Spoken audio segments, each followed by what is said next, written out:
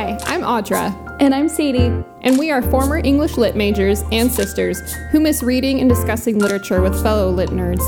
And we created this podcast to discuss literature fueled by libations. So pick your poison and join us each week to discuss all the queries and views unearthed in great books. And support your local bookstore.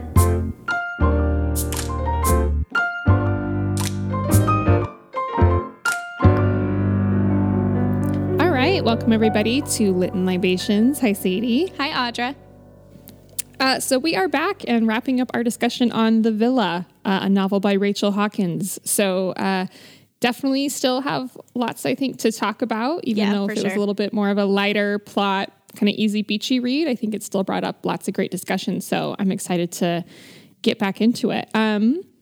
Before we do, though, would you like to let everybody know what our next discussion will be centered on, so you guys can go pick up a copy from your bookstore or bookshop.org?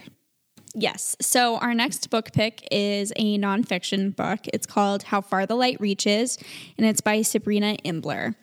And this book is, well, I guess there's a subtitle, sorry. How Far the Light Reaches, A Life in 10 Sea Creatures. So that kind of explains it. Each chapter is kind of like an essay on a different sea creature and, you know, basically how it survives. But it's also kind of like part memoir and like personal experience by the writer Sabrina Imbler, who is a like science journalist in a very cis white male dominated field. And it's just really interesting to see her make connections from her life and her work into, you know, these kind of like abstract lives of these deep sea creatures. I think it's really interesting, and I am a sucker for the cover as well. Yeah, I am really enjoying it. I actually wrapped it up yesterday, Nice. And I'm really excited to talk about it. I thought it was great. It brought up a lot of things for me. It made me think about a lot of things that I haven't had to devote much time to, and I learned a lot. It was good. So I'm excited to discuss it. So definitely pick up your copy and get reading on that so that you can listen and maybe join in on our next conversation. Yes. What you drinking? That looked pretty there. I just saw you take a drink. Oh, thanks. Brian made me another drink, which he always does. So nice. He's so good. It is, I don't even know what to call it exactly. Brian has been interested in like trying new, unique like liqueurs that we're not familiar with, and like trying to kind of experiment with them. So he picked up a grapefruit liqueur over the weekend, and it's really good. So I think it's pretty much just orange juice, lime juice, and then the grapefruit liqueur, and then vodka or gin. I'm not actually 100% sure. It's very tart. So Brian likes his drinks tart. This one's maybe a little too tart for me. I would have added in some like honey or simple syrup, I think, if I would have it again. But the grapefruit liqueur is really good. Awesome. Well, I was going to make an Aperol Spritz. I made an Aperol Spritz last night, and it was delicious. And then today, just time got away from me a little bit. But so I'm drinking this can of Original Sin dry rosé cider. Oh, nice. And it's really good. I really got into ciders a couple months ago. Kendrick had already been into them, and then we took a great class at Caputo's in downtown Salt Lake that was all about cider. And there's just some really, really good cider out there. And I don't know why. I mean, it's getting more popular. But really good. So I really like this one. It's delicious. So did not put as much effort into it, but it is really good. No, it sounds really good. I'm always, you know, it's so funny. Like generally I feel like I'm luckier because I live in a place where I can like buy alcohol on Sunday and stuff like that. And at the grocery store, it's pretty nice. It's pretty cush. But at the same time, I will say that I do think that Utah has slightly more like unique and diverse alcohol coming into their state. Like that, there's no way that cider is available here. Like there's just no way.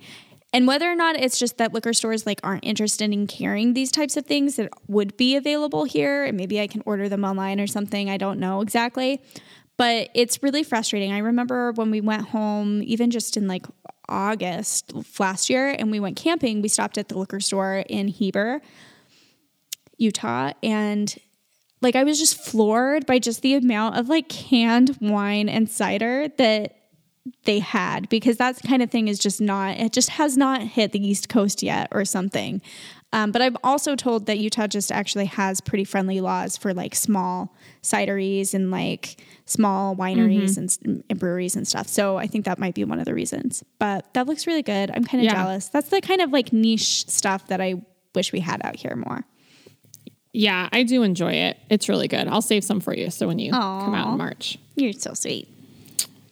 I also do have to recommend. So last time we recorded, I think I talked about how I was reading Ian McEwan's newest novel, Lessons. Yes. So finish that. It's quite an opus. Like it really spans a good amount of time up until present day. Starts in like some parts of it, like the 30s and 40s.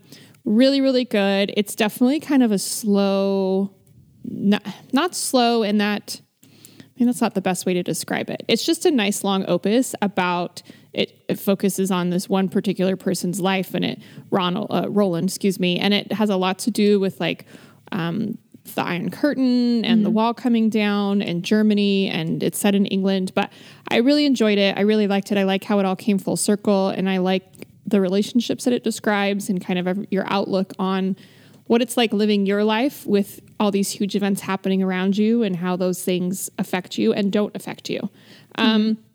So I recommend. Definitely a big, long one, but I recommend. Nice. And I just go ahead. Go ahead. You go.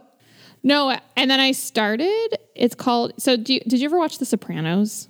So I've like started it. I haven't finished it. And when I say I started it, I mean, I literally watched one episode. And so, but I need to watch it. It's such a, like, I really need to bite in and dedicate my time to it because I know it's worth it. I think it's worth it. I really liked it when it was out. I was really into it for a while. And then I really like Michael Imperioli, and he was just in the last season of The White Lotus. And I think he's a pretty creative guy, but he just wrote a novel, The Perfume Burned His Eyes. So I'm reading that. And It's interesting because it's like this teenager who moves to Manhattan from like Queens, and his neighbor in his apartment building it's not explicitly stated, but it's stated like it's Lou Reed. And he forms this friendship with Lou Reed, and I love Lou Reed. So I was like, okay, that sounds interesting. So it's kind of a Catcher in the Rye-ish kind of coming of age story. Like it's very reminiscent of that to me, but it's pretty good. So I've been reading that, and it's a nice little like palate cleanser. Nice.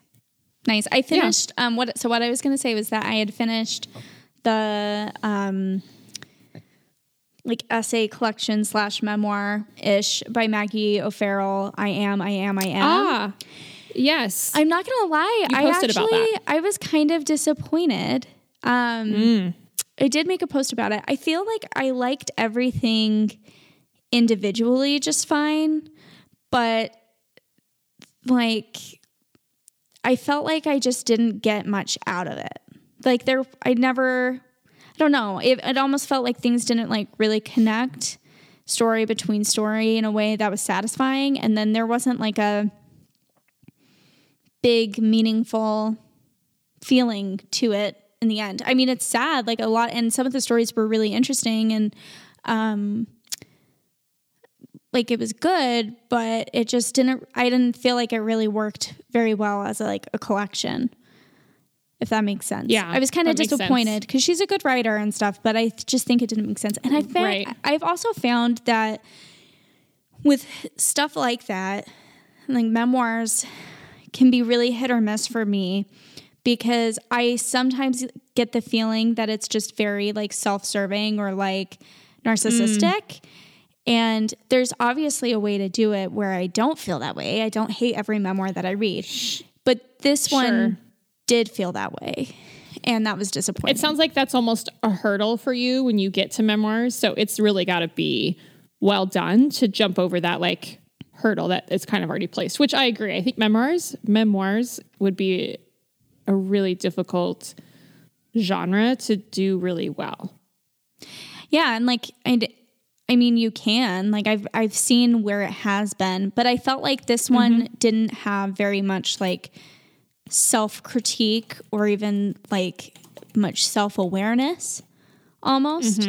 And there were certain parts of it that felt, you know, like a little just repetitive, like story to story. It's kind of just about how she was kind of just a wild child and didn't want to settle down and needed to leave. And like, but it was just kind of repetitive. So I didn't need to get that same information in every single story, if that makes sense. And like, I think that was hard for me to kind of get past. But I'm glad I got it. She's a really good writer. I just think I prefer her fiction. Sure. Yeah, that makes sense. I always plug him, but so Salman Rushdie wrote a memoir called Joseph Anton, and that was his alias that he had when he first found out about the fatwa. He picked it from Joseph Conrad and Anton Chekhov.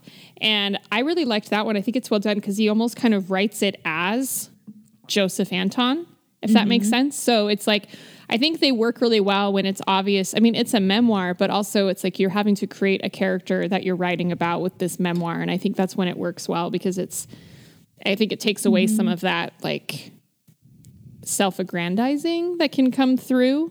Yeah. Or there just needs to be some sort of through line through it.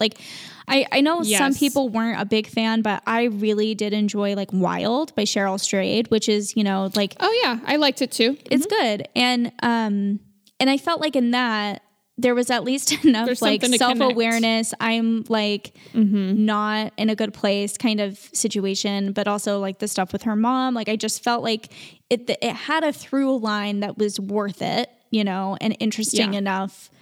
But this one didn't. And I think maybe it was the format of it, instead of being a true memoir kind of book, having it be chopped up into those kinds of essays, maybe it didn't work. I probably would have liked it just fine if I came across each essay individually in the New Yorker or something, But together it was just much. I agree. Yeah, that makes sense. Well, good to know. That's too bad that it wasn't better, but still. Yeah. It's fine. You can't have them all. No, you can't. You cannot have it all. Okay, so should we get into it? Yeah, let's get back into the villa. So one of the things we kind of touched on briefly, but I thought was worth discussing more was, in this novel, Emily is a writer, Chess is a writer, you've got Mari, who's a writer, her stepsister is a songwriter. And I thought, and then the men, one's a kind of aging rock star and one's trying to break into the biz. But I think there was a lot of kind of things that got brought up about, publishing and the business side of creativity and artistry. Yeah. Not so much on the songs, but you don't get as much of it in the story from 1974, but definitely I think with Chess and Emily. And I thought it was interesting because it kind of pointed out, a little bit about there's this percentage where it's coming up with this great idea and putting in the work and the talent and the story. And then there's this good portion of it that is, publicity and marketing and even how social media feeds into it and kind of just being beholden to your publishing house and what you promise and the contracts and what your readers want. And I think a lot of it centers on Emily and how she's supposed to be writing this book in her series, but that's not what she wants to write and she can't write. And it's can I write what I want to, which is about, what happened in 1974 and this ideas that she pulls from that. And then same thing with Chess, where it almost seems like she doesn't really quite want to be this character that she's become, this kind of self-help guru, but she's stuck in it, right? And it's you got to keep coming up with new ways to almost say the same thing, and it's more about the packaging than maybe the content. And then it brings up kind of almost this plagiaristic thing of her kind of pilfering these ideas from Emily and trying to pass them off as her own. So I just thought it brought up some interesting questions about the process that goes into writing and all that kind of those little dark shadows that are in it, where it's not just going off on some retreat and writing a masterpiece. Well, it feels very politicky, and it also, there's a sense that it's also kind of as social media has become a part of the publishing industry as well, where you definitely feel like Chess would never have had her book deal if she hadn't had, 2.5 million followers on Instagram. Like it talks about how she built up her social media presence before she ever had published a book. And then I know that and then the weirdness with Emily, where it's like, it's not just that she writes mysteries. It's like she has to fit this like specific subset of the genre, which is cozy mysteries. So she can't even like really get graphic, like with any of these like interesting deaths. It always has to be like very clean deaths, because it's supposed to be a quote unquote cozy mystery. So it does feel a lot like that. And then also Emily brings up a good point too, where like Chess is at this point in her career where she doesn't actually have to write anything that is good, like, because it'll sell no matter what. Yeah. But it's interesting too, thinking about that, because I think that it made me think about how that's like sad and that's not a good thing. And you'd want only good books to be published and like for there to be some effort and not have it be based on other things. But then it made me think of this TikTok that I saw a while back where they talked about how the publishing industry like relies so heavily on these like quote unquote blockbuster books. And that's like the only reason other books even can be published. Like the publishing houses rely really heavily on books like John Green books is a good example of like where they're really popular, that they just like sell all the time. Everybody reads them. Yeah. So it made me think of that. I was just like, oh, like, is this really like something that has to exist in the publishing world for us to get the good stuff? Which is kind of sad. Yeah. But then it does feel so laced in image in a way that compared to like Mari's kind of story, where she kind of was just sort of allowed to be this, one and done author. Right. And kind of could be reclusive and I like that. It almost, and I think it brings up how she kind of had control of her own story too. Like she talks about that in the end. Tell me what you thought about that, because I was just a little confused about what was trying to be represented, where it almost made it sound like the book Mari wrote wasn't quite what you know what I'm saying? My impression of it was that she did not actually kill Pierce. That's what I got too. It's like, and then you thought that. Yeah. But then that's not what happened. It's like she wrote it as like a thought experiment of like a what if kind of thing. But then it's interesting because then Chess and Emily read it and then use it to justify murdering Emily's husband. So right. It's bizarre. So I think that I think maybe the attempt in that moment was trying to be like another horror-esque moment of like, oh, they thought that she did this and they were inspired, but really like this was all, none of that was real. And like, why did they think it was real? Like kind of a situation. Yeah. So it was weird. I agree. It was confusing. Okay, I'm glad it was a little confusing. That's kind of what I got out of it too. But it was interesting because I think that kind of tied into it too, about kind of this ownership over a story and the fluidity of the truth. And, same with kind of tying in with Chess, and there's this fluidity to the truth of who she is, right? Like, what does she actually believe in versus what does she preach, and what is her actual life like? I mean, the actions she takes just do not mesh well with someone who's this self-help, I've got all my shit together, I know how to operate life kind of a person.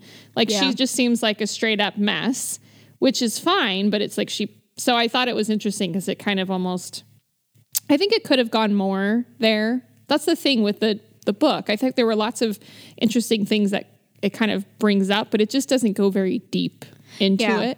It's and that's very what's surface separate. But level. It could have gone harder in some of these interesting themes and questions, like especially about Chess being such a like chameleon, really, like as far as what she thinks and she believes. And then I also thought like I would have liked more discussion about like the way that Chess's career like panders to women who don't feel empowered, but it's like only women need like books like this. Like that's what I kind of got was like the criticism that she's just writing about women and telling women how to succeed and like trying to empower them. But it felt very like, I mean, that kind of stuff to me just kind of feels condescending to a certain extent. Yes. You know? No, totally.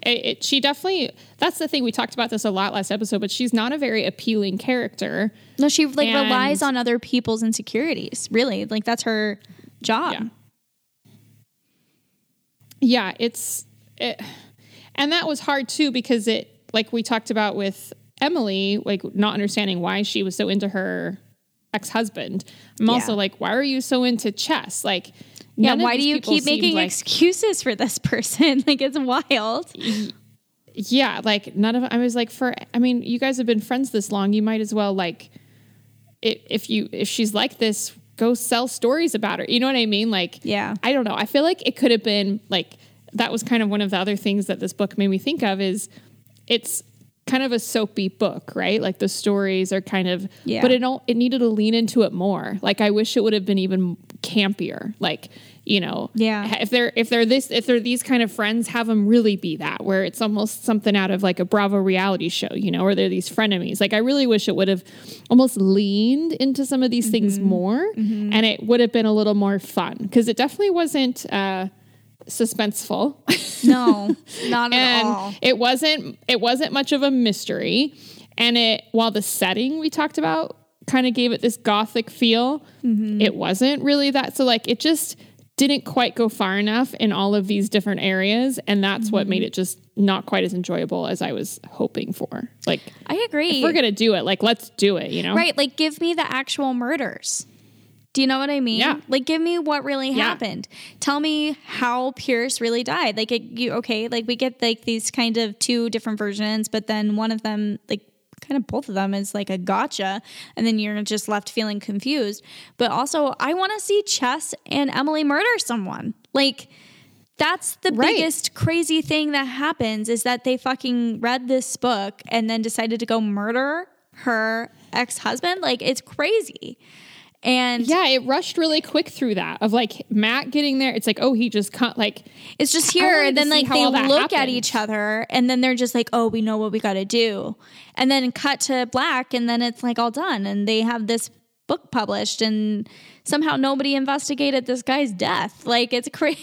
It's just so, it's just bizarre. It's truly kind of just a bizarre way of going through the book. And then I also think that they should have like, I can see it, but like you said, I wish it had gone a little harder in recognizing Emily's kind of hypocrisy in her judgment of Chess, because she kind of judges Chess for being this self-help author and like a slave to the industry in the way that she is, of just like seeming really disingenuous and fake. But then at the same time, she's kind of she's a slave to the industry too. And she's just writing what people tell her she fits in, and she's put in this box. And I think that she doesn't really recognize that she's maybe to a lesser extent in a really similar position as Chess is, of needing to appeal to a very specific group of people and like the pressure to do so. She really just didn't have very much self-awareness. And we talked about that a little bit last time, of just that being an aspect we didn't like about her. Yeah. Like, and it just never, none of them were, they either needed to be much campier characters, like much more caricatures, or have them be more self-aware, fully developed people, I think, to like really get into it. It either needed to be much more entertaining for me, or something that I could really just grasp onto more and like think more about the characters and like have some investment in them. Yeah. I did think it was interesting, like kind of talking about industry and how it doesn't really get into it nearly as much in the flashbacks to the 70s, but like just this sense of kind of mediocrity being like the standard.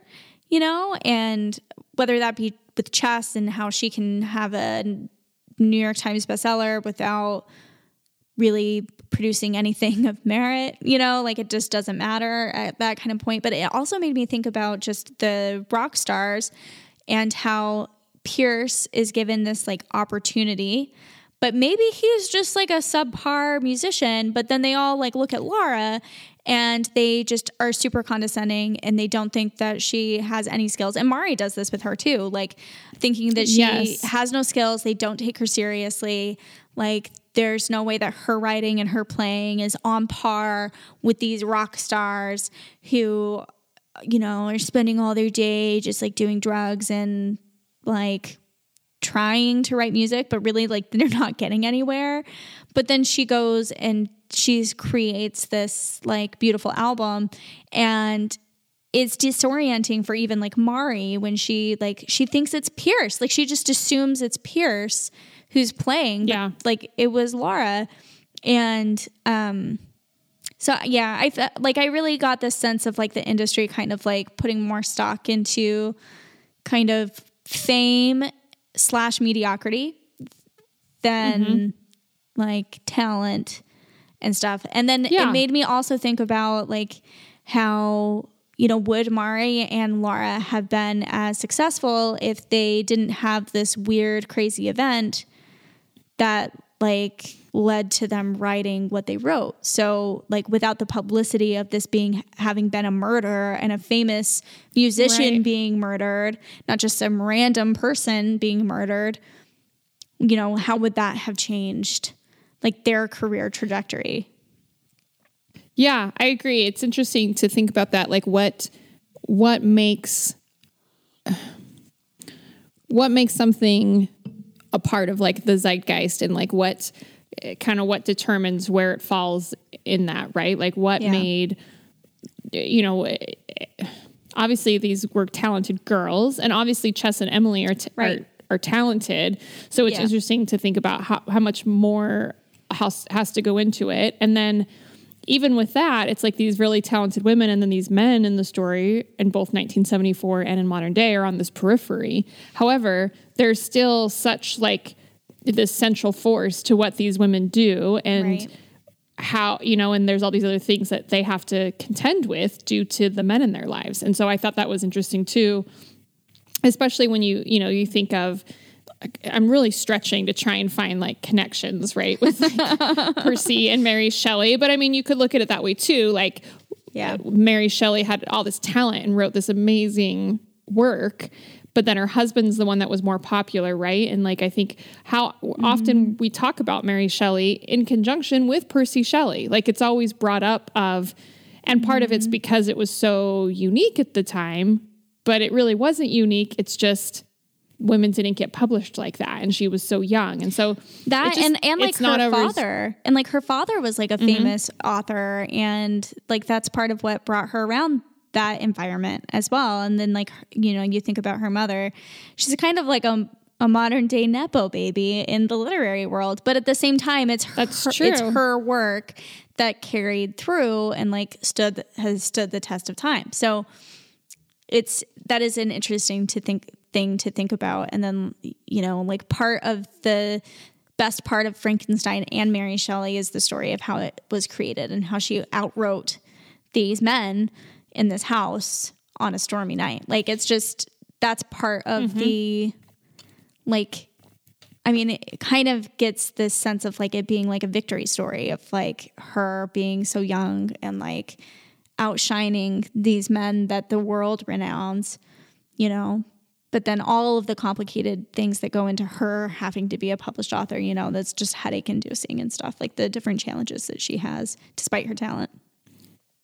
Yeah. And I mean, even like kind of one of the big conflicts in the story is about, you know, Emily writes these novels and she's got this divorce going on, and it's like her ex-husband's going to take all of her money. He's taking all of her money. And on top of that, whatever she publishes going forward is owed to him. And, you know, I'm certainly not versed enough in the legality of it all. But part of me, when I'm reading this, I'm like, you just need to get a better lawyer, because I'm sorry. He doesn't like this seems like simple to me. You just need a better lawyer to not have this happen. Why is her agent not like doing more to advocate for her? Like, I'm sure that these publishers and like these industries like have access, and I'm not saying they'd pay for it, but I think at the very least, you'd think that she as a published author at this place could be like, hey, you know what would really help me write the next book? Can you get me in touch with a great lawyer?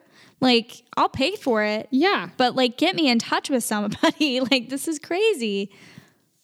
Yeah. It just didn't really, again, it kind of falls into that like not believability part. So again, make it even campier, like make him just super nefarious. It has nothing to do with the money that he gets from publishing. Make it all about, you know, the affair with Chess, like really lean into it, or make it believable, because that just was hard for me to not just be like, okay, I couldn't really feel the tension. And I feel like that was one of the biggest tension of the book in the current day story, up until you get to understand that Chess is basically trying to screw her over. Right. Like, I think in some ways I would have enjoyed him not being her ex. Like, I think it would have been way more nefarious if he like had stayed with her and like taken advantage of her and like been duplicitous and like two-faced and been a completely different man with her versus how he is with other people and like what he's doing and manipulating with Chess behind her back. Like, that would have been way more interesting than him being this vicious ex and then, you know, Chess trying to like manipulate Emily into thinking that she somehow is a good friend for cheating with her husband. Like, it's crazy. Right. Crazy. It needed to go, again, like you said, more dramatic caricature would have worked better than this kind of like middle ground that was written. Yeah.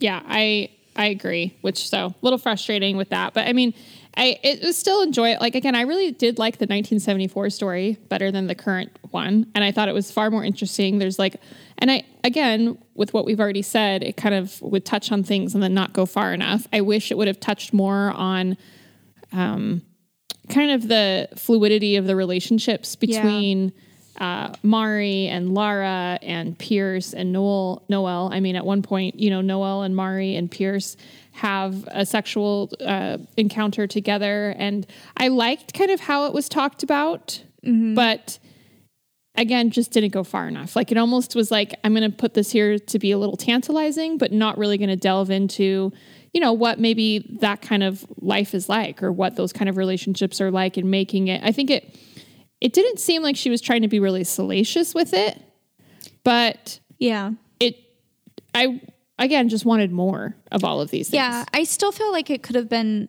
like sexier in a way, which is kind of weird. Because you can still not, you know, you don't have to give us detail for it to be like feel really sexy. No.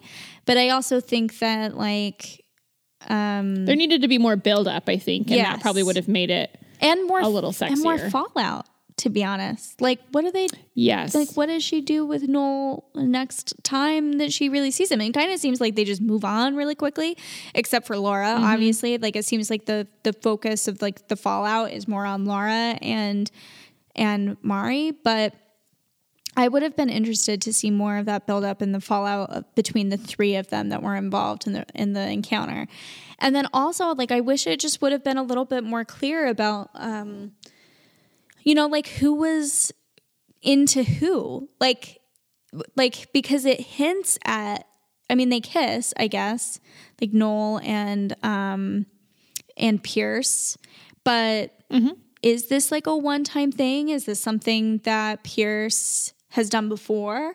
You know, because she kind of acts like it's a one-time thing, but then like at the beginning of the story before they go to the villa, she talks about how he, you know, had always kind of told her that he wanted her to be more open sexually and to have more encounters. And so it's interesting, like, okay, why this encounter versus others? Like, why was she into it? Because it just kind of felt like all of a sudden she was into it.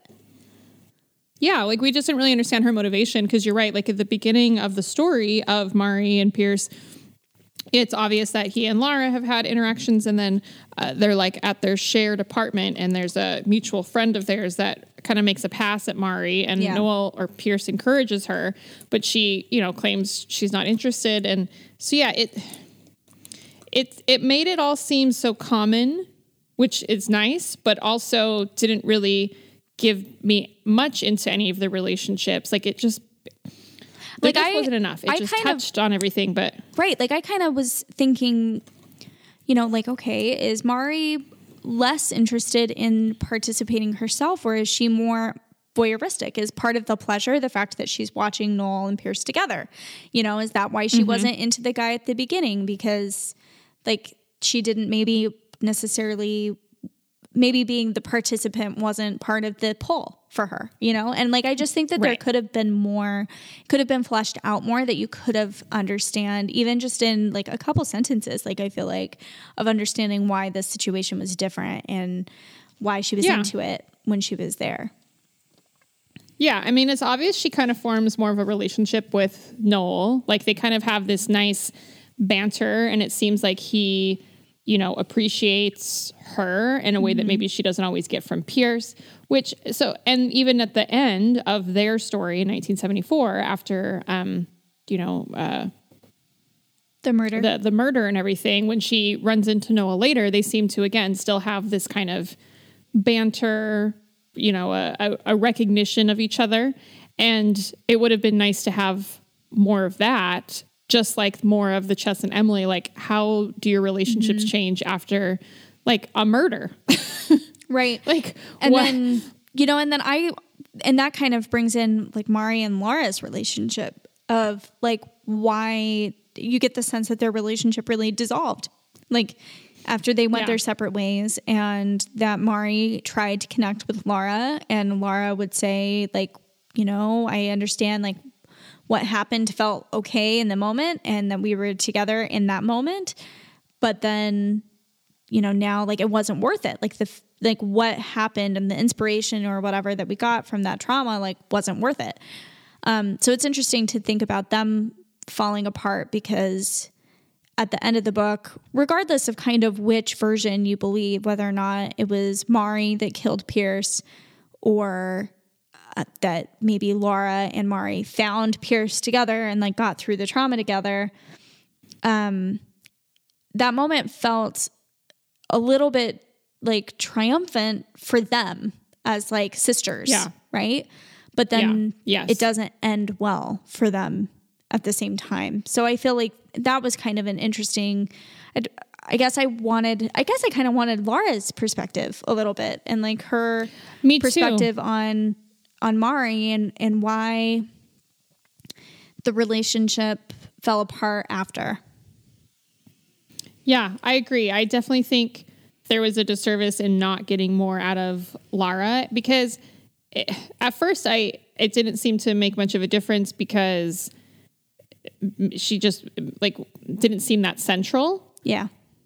But she obviously was, and I think she had just as much of an interesting of a story. And I don't know, I understand why there's kind of the two stories within, but I feel like they both kind of had a disservice done to them with it. Does that make sense? Like it just wasn't enough of either. And then, so too little of both of them didn't make any of it that appealing. Well, and I think it could have even just been done like in the way that, we get Mari's writing. I wish we'd gotten more of Laura's lyrics.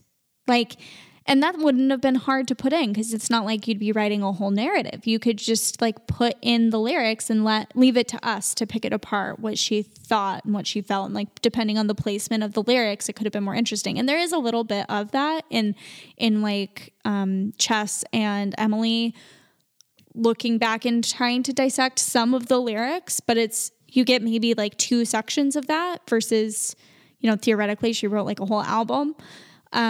Yeah. So it would have been, I think that maybe is how I would have done it, of like, okay, you don't want to give this person like a narrative perspective, but you could still put in some of their opinions or feelings, at least by including their work in there as well. But yeah, I mean, it was entertaining. It was, regardless of like any criticism I have, it was entertaining.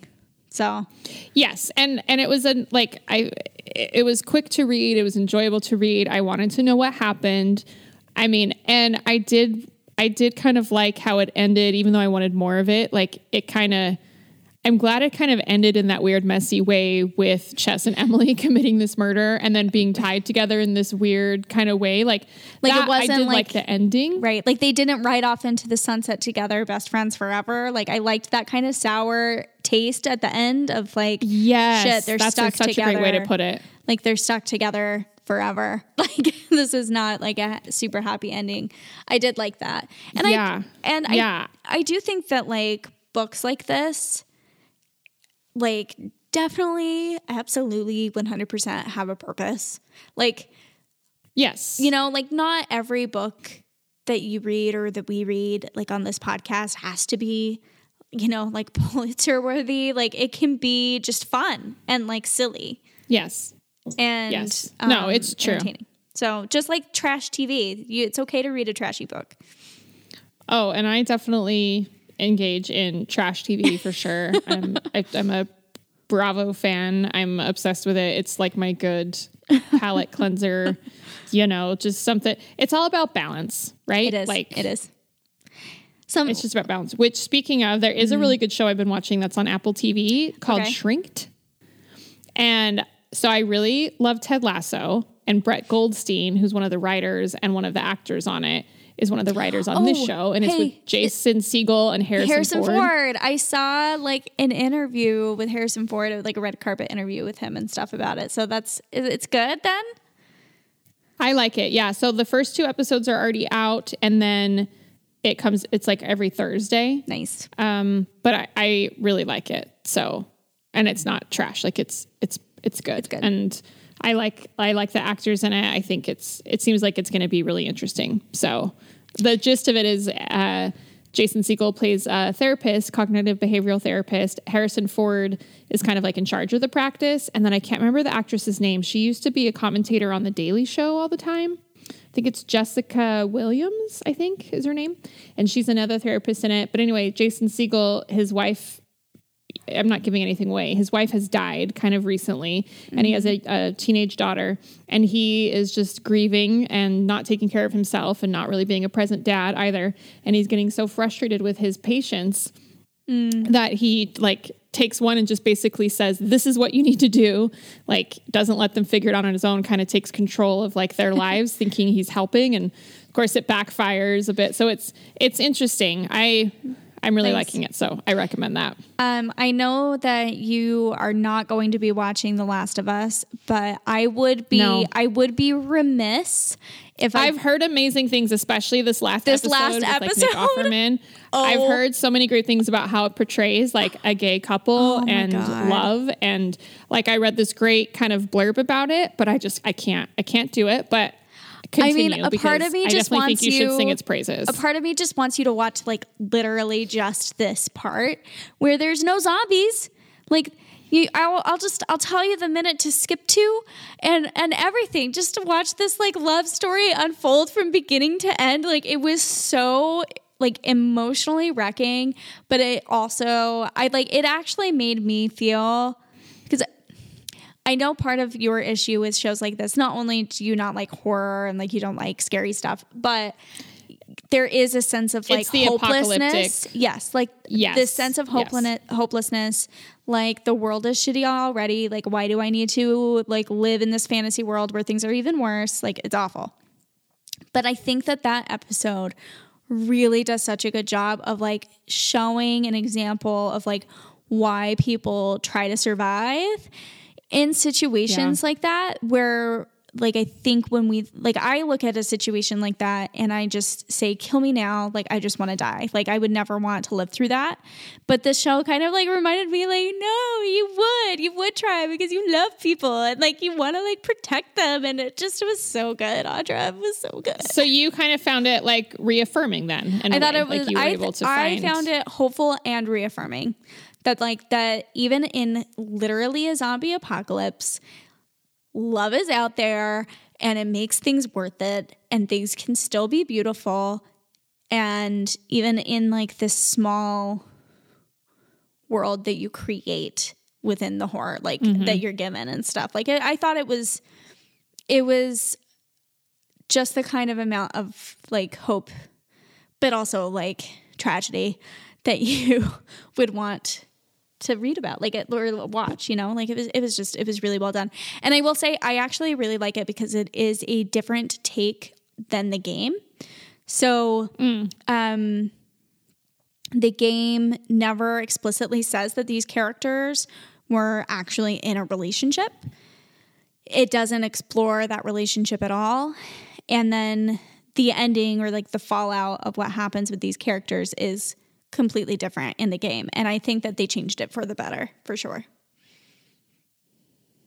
Good. Well, that's good. I mean, like I said, and maybe I'll get to that point, like, because I would like to. I've heard such great things about it. Just watch this one episode, and then you can stop. Okay, but that sounds good. It was good. I'll do that. It was worth just watching this one. That's good to know. Anything else you want to talk about with the villa? No, I think we covered everything.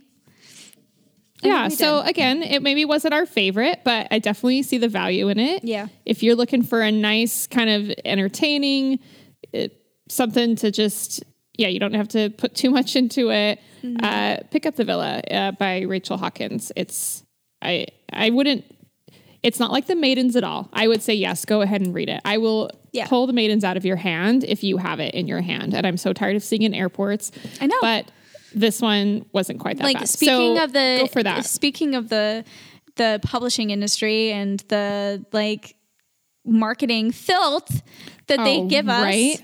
That book is a perfect example of how you don't actually have to be a good book to end up on like lists because it's all paid for by the publishing industry. It's like ridiculous. Yeah, that's true. I mean, it's nice that you can find more and more places, I think, to get recommendations on books or to find out about books that aren't advertised in that way. So it takes maybe just like a little bit of digging, but it's definitely there. Hopefully we've given you some ideas on some good books that maybe you don't see advertised all the time because there's just so many amazing things out there.